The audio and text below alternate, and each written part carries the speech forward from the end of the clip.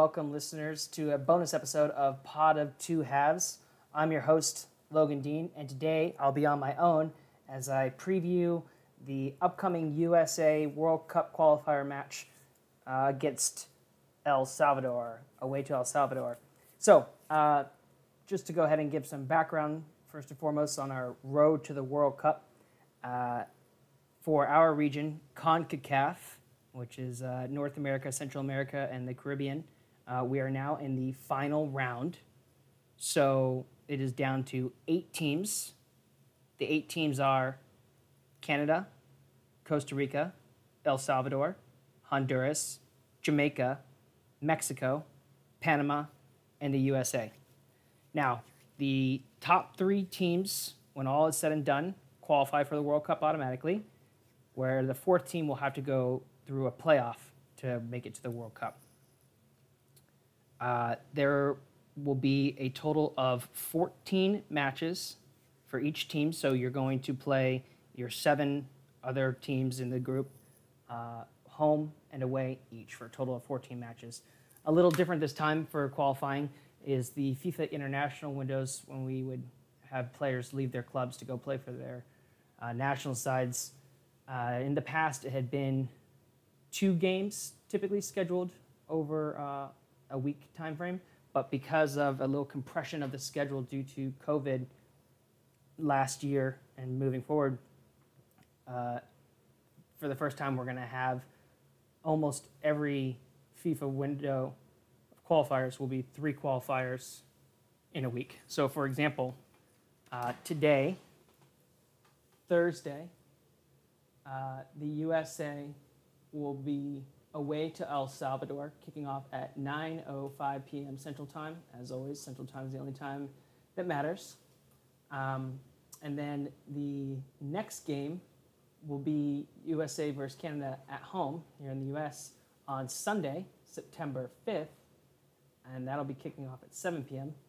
And then finally, for this little international window, the 3rd match for the USA will be away to Honduras on Wednesday, September 8th. So as you can see, Thursday, Sunday, Wednesday, that's 3 games within a week. So that's the general picture. As far as who are the main competitors to make it into qualify, Mexico is always a heavy hitter. Costa Rica, recently in the past, has been quite good. And then that 3rd place, not necessarily putting these in order, but could be the U.S., or we could be tripped up by the likes of Canada, since they've been raising their game lately, or Panama, as happened previously, or any of the other teams, to be honest. But generally, most people will consider that the U.S. and Mexico and probably Costa Rica should qualify with those top 3 spots, and the 4th place more than likely going to Panama, although an upstart such as Canada or Jamaica could easily pip them. So looking ahead to tonight's match, again, today is Thursday, September 2nd, and that match is away to El Salvador, and it'll be kicking off at 9:05 p.m. Central Time. It's going to be on CBS Sports Network, Paramount Plus, Universo, and Univision Now. So you can find it on one of those, I'm sure. But I wanted to give a little, just a little bit of context for the match with regards to who all is on our squad and then how we'll more than likely be playing. So to back up real quick, the U.S. currently under Greg Berhalter, our coach, we sort of had 2 different formations. Kind of the more likely or the more standard one that we play has 4 defenders across the back, 3 midfielders, and then 3 forwards or strikers or attacking players. So we'll call that Plan A.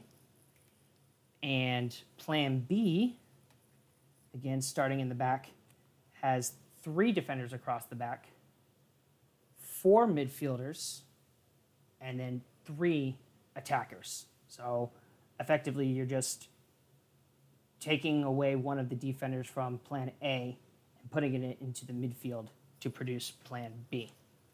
So we'll look at those two formations and the most likely starters, as well as updating our current player pool.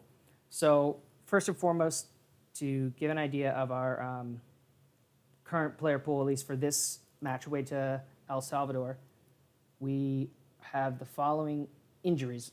It's already been known for a while that Tim Weah is injured, like for the last week. He'd generally be like a right winger, right striker for us.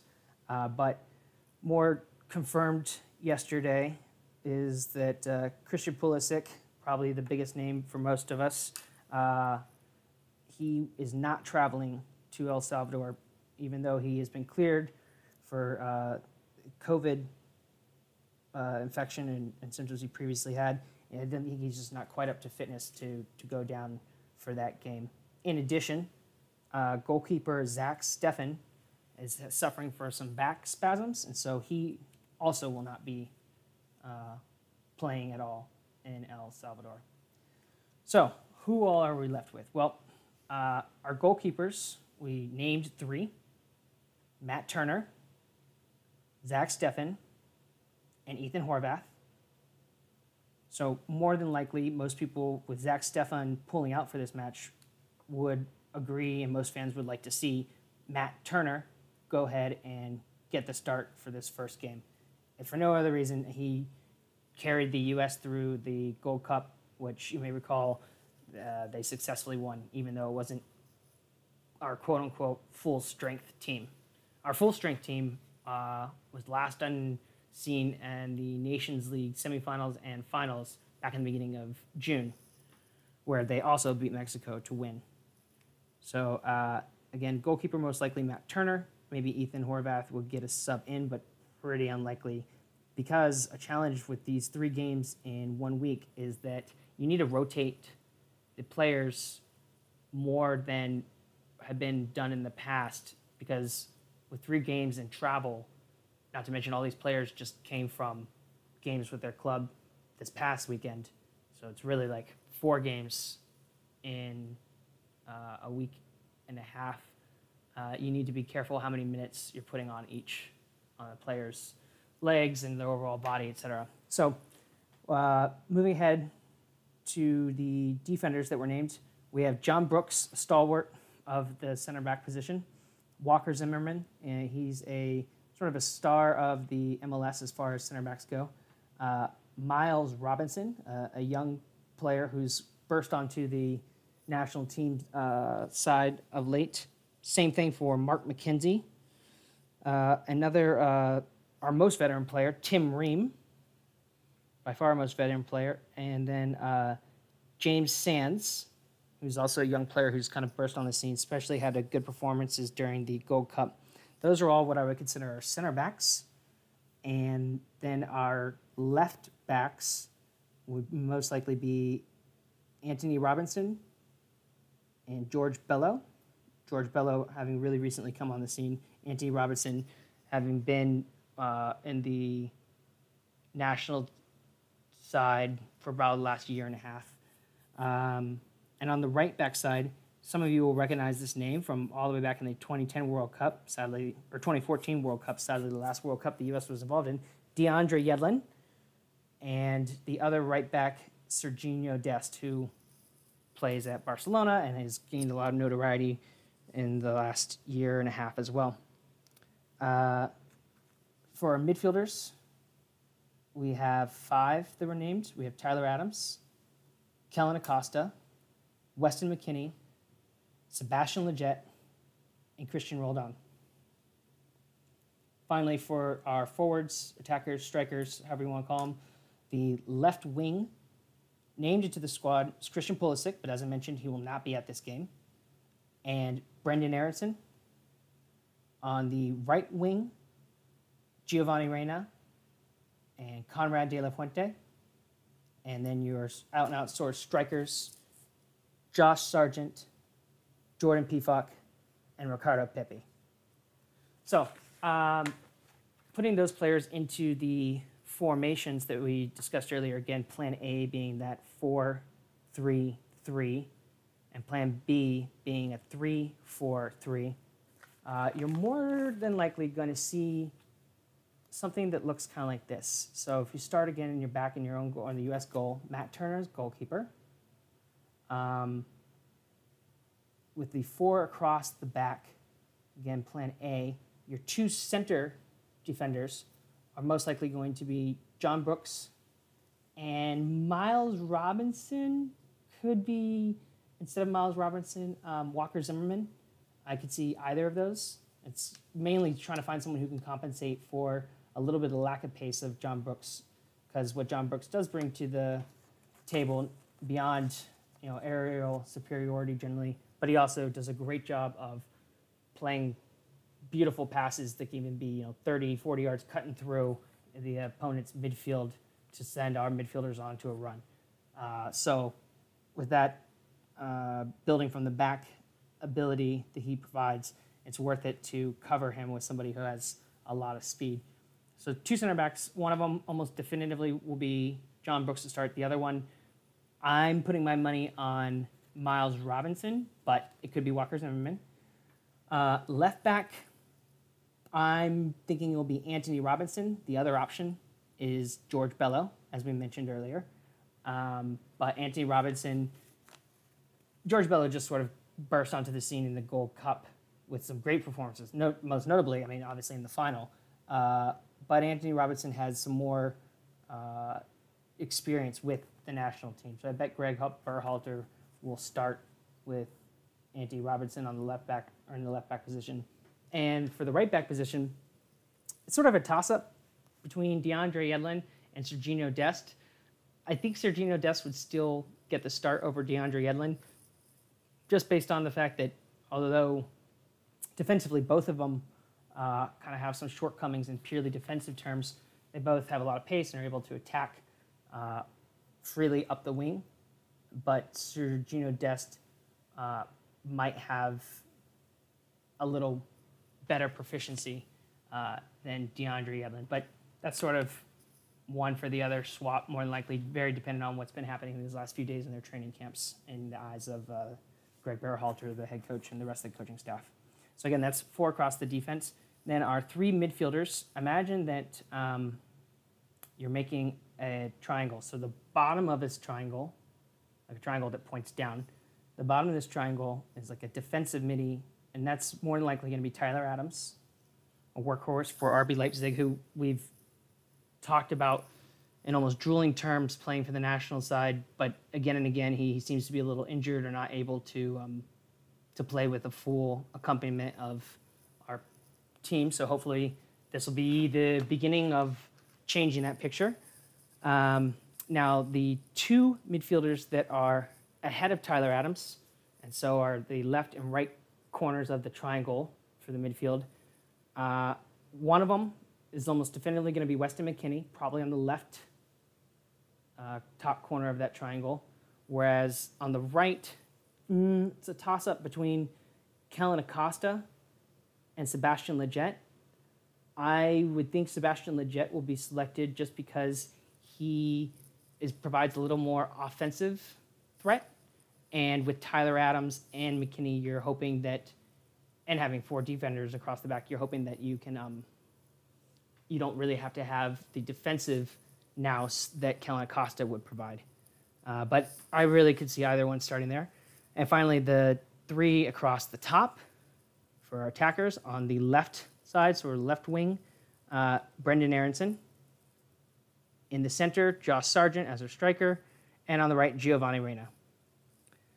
So if you have that formation sort of visualized, really the only change required to go to plan B, which would be 3 defenders, 4 midfielders, and then 3 attackers, is, as I kind of mentioned earlier, you're going to positionally take away one of the midfielders and drop them almost into that center of the center backs, which currently we have 2.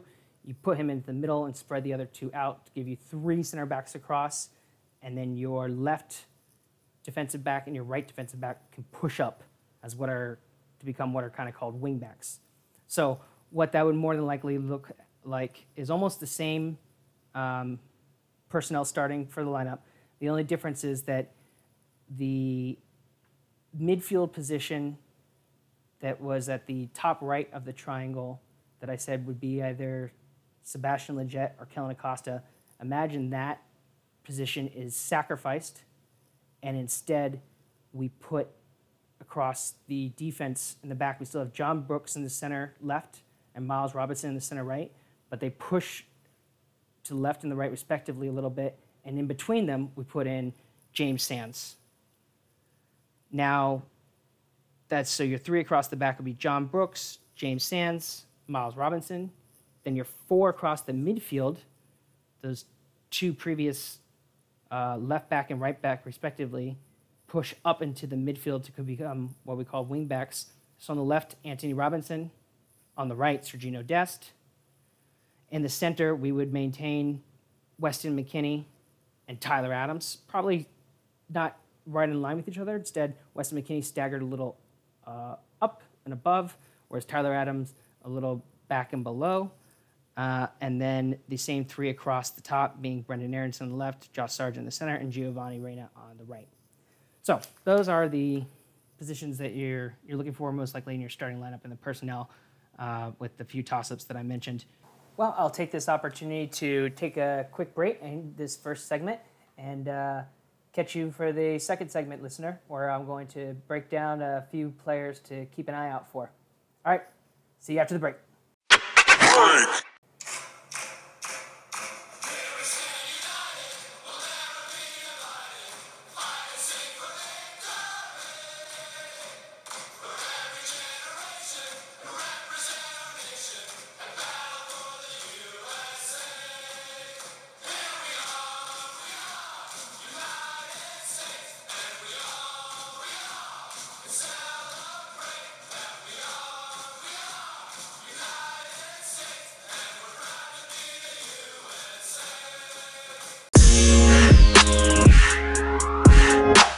All right, listeners, thank you for joining me for the second segment of this bonus episode previewing the World Cup qualifiers for CONCACAF, most notably El Salvador versus USA, taking place tonight.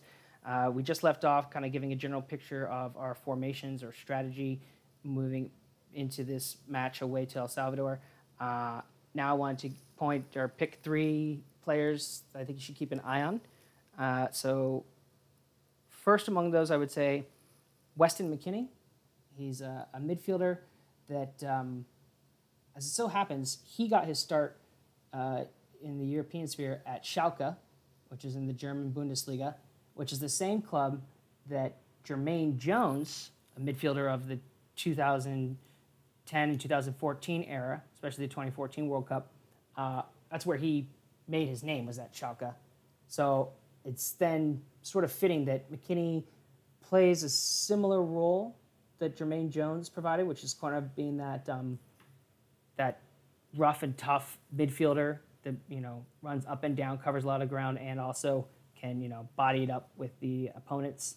But he has, I would say, McKennie has a little touch more class about him. He's just a little more proficient with his passes and his dribbling ability. So just look. If those of you who remember Jermaine Jones from the 2014 World Cup, you're looking for that McKennie to sort of be providing that same sort of fixture in the center of the field, but with a little bit more poise to him, and hopefully nowhere near the same yellow cards that Jermaine Jones was known for getting. Weston McKennie is also very enjoyable to watch, just because I think he is like the mascot of the team if we had a mascot. He just brings in so much energy and positivity into the locker room that you see either in little videos of their training, or you hear stories of like Weston McKennie is the one who will be responsible for little fun pranks like flicking each other's ears that builds sort of like a positive rapport and camaraderie amongst all of the U.S. men's national team players in a camp. He's not the captain. He's not been named the captain, at least to mine. I can't recall if he has or not with frequency, that's for sure. But he almost doesn't need to be, because he's going to be who he is no matter what on the field. He always has that sort of energy, and he always has no problem talking back to the opponents when they sort of talk trash to him or to his fellow players. I mean, he is like a constant chatterbox, with his objective being to get inside the heads of the opponents. And notably to that, watch how many times he starts to get fouled and getting like little extra crunchy fouls, or after the play is dead fouls, especially with the history that CONCACAF has for that when we're going away. And also watch for, not so much if he gets fouled. He doesn't jump up and respond with a lot of vehemence, but if a fellow teammate of his gets what he considers sort of a rough or unnecessary or unsportsmanlike challenge, he will immediately get in the face of that opposing player. So keep an eye out for that. So that's Weston McKennie again in the center of the midfield. Another player that I'm particularly a huge fan of is Giovanni Reyna on that right wing side. So Giovanni Reyna has been playing for Borussia Dortmund in the German Bundesliga as well for all of last year and the beginning of this year. And he has been tearing up a storm, and I maintained that I think Giovanni Reyna will be our team's best player. That may not be the case today. I understand that Pulisic might be considered our best player, but Giovanni Reyna, for being a few years younger and what all he's accomplishing tactically as well, and some of his flexibility showing, I think he will become and reach a higher ceiling and ability than Pulisic will for the U.S. And not just for the U.S., but in general. So he happens to come from sort of, I guess, our first dynasty in the U.S. men's national team history. His father, Claudio Reyna, was stalwart of the U.S. men's national team back in the 90s, center midi as well, although Giovanni was now center midi. He's a bit more out on the right. There's some crossovers. And his mother, I believe, is a member of the U.S. women's national team. So there you go. Gio also has he has more of a willingness to sort of mix it up with the opponent. Something that kind of annoys me from time to time about Pulisic's play. I understand he's going to get fouled a lot due to his pace and the way he drives at players, but when he does get fouled, he kind of bursts up and does that hand, like, hey, come on, ref, or almost like whining, for lack of a better term. And I understand in the club game why you do that, so that you get the ref's attention. But in CONCACAF, at away games, I can tell you right now, that's not going to do anything. All complaining to the ref about a foul is going to do is it's going to galvanize the opponents to want to do those same fouls more and more. So Giovanni Reyna, instead, he doesn't have nearly as much of that body language, although he's guilty of it a bit. Instead, he has no problem giving it back to opponents. So for that reason as well, I'm a huge fan of his performance. And he's just a very proficient player, both in finishing and in assists or developing the play. So then the third and final player I'd like to go ahead and highlight is probably Kellen Acosta. So Kellen Acosta is an interesting player because he came into the national side picture about 3 years ago, I think it was, maybe even 4 years ago. He was kind of considered, oh wow, this is quite a player that we could really build into the program moving forward.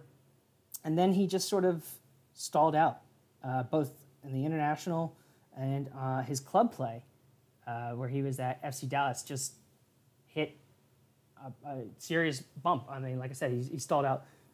After a year, he finally got a move from FC Dallas to the Colorado Rapids, and that was all of last season, and he seemed to be finding his way back again, and he did so with enough gusto that he got the attention of Greg Berhalter, who then called him back in. So this is sort of a redemption story almost, even though he's not that old. I think he's like 26, but he is not only like an MLS player, which there aren't tons of necessarily.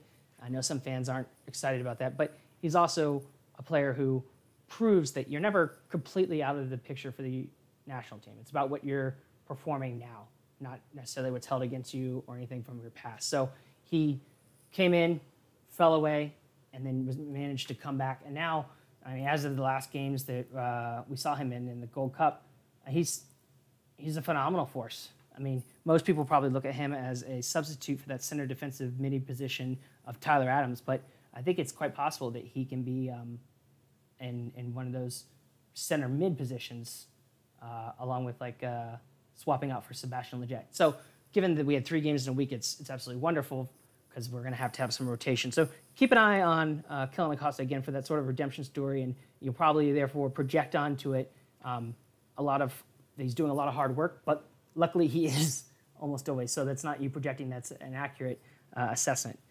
So those are the 3 players I would keep an eye on for in this match.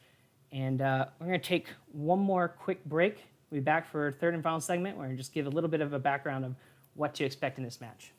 With the ball at their feet and a chip on their shoulder, eyes on the prize, not the past. Ready to ball, ready to be a problem. Physically unforgiving, mentally unrelenting. 11 different players with 11 different paths, playing in the present with just one direction to go.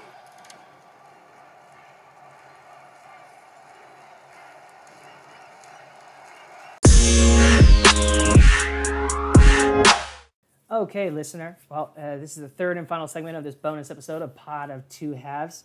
And I just sort of wanted to lay out that for those who aren't as familiar with CONCACAF World Cup qualifying, especially the way games are tough. Doesn't matter who it is that you're coming up against. It's just a lot more difficult than it would perhaps seem on paper. So I just want to get you, the viewer, prepared for the fact that it's more than likely going to be some hard work to really gut this out to get a victory. And a draw is not unexpected. And hopefully we don't get a loss, though.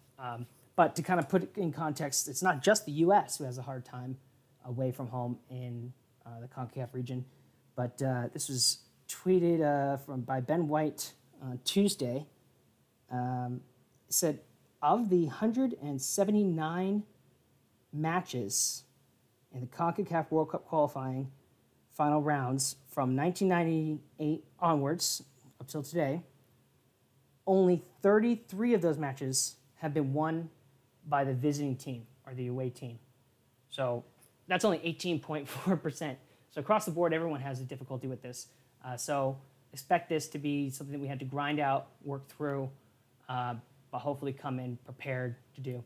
And just another historical note, as I look forward to actually a player that I would want to point out as well real quick, which is recently called in Ricardo Pepi. He's an FC Dallas sort of talent who's burst on the scene, 18 years old, Mexican-American, who just declared for the U.S., and he's a forward striker. I don't think he'll be getting the start today, but I could easily see him coming on as a sub for Josh Sargent. And in that, the last time an American made his debut during a World Cup qualifier and scored was Eddie Johnson. And where was that? That was away to El Salvador.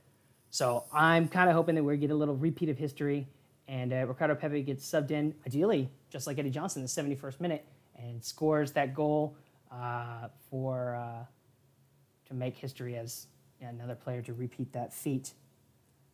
So finally, just wanted to provide sort of a prediction for this match and then give some timetable for the total matches that are going to be taking place this evening. So the first match of the evening for CONCACAF will be Canada versus Honduras. It's at Canada. It's going to kick off at 7:05 p.m. Central Time. That's going to be on Paramount Plus, Univision Now, Universo. And then an hour later at 8:05 p.m. is going to be Panama hosting Costa Rica.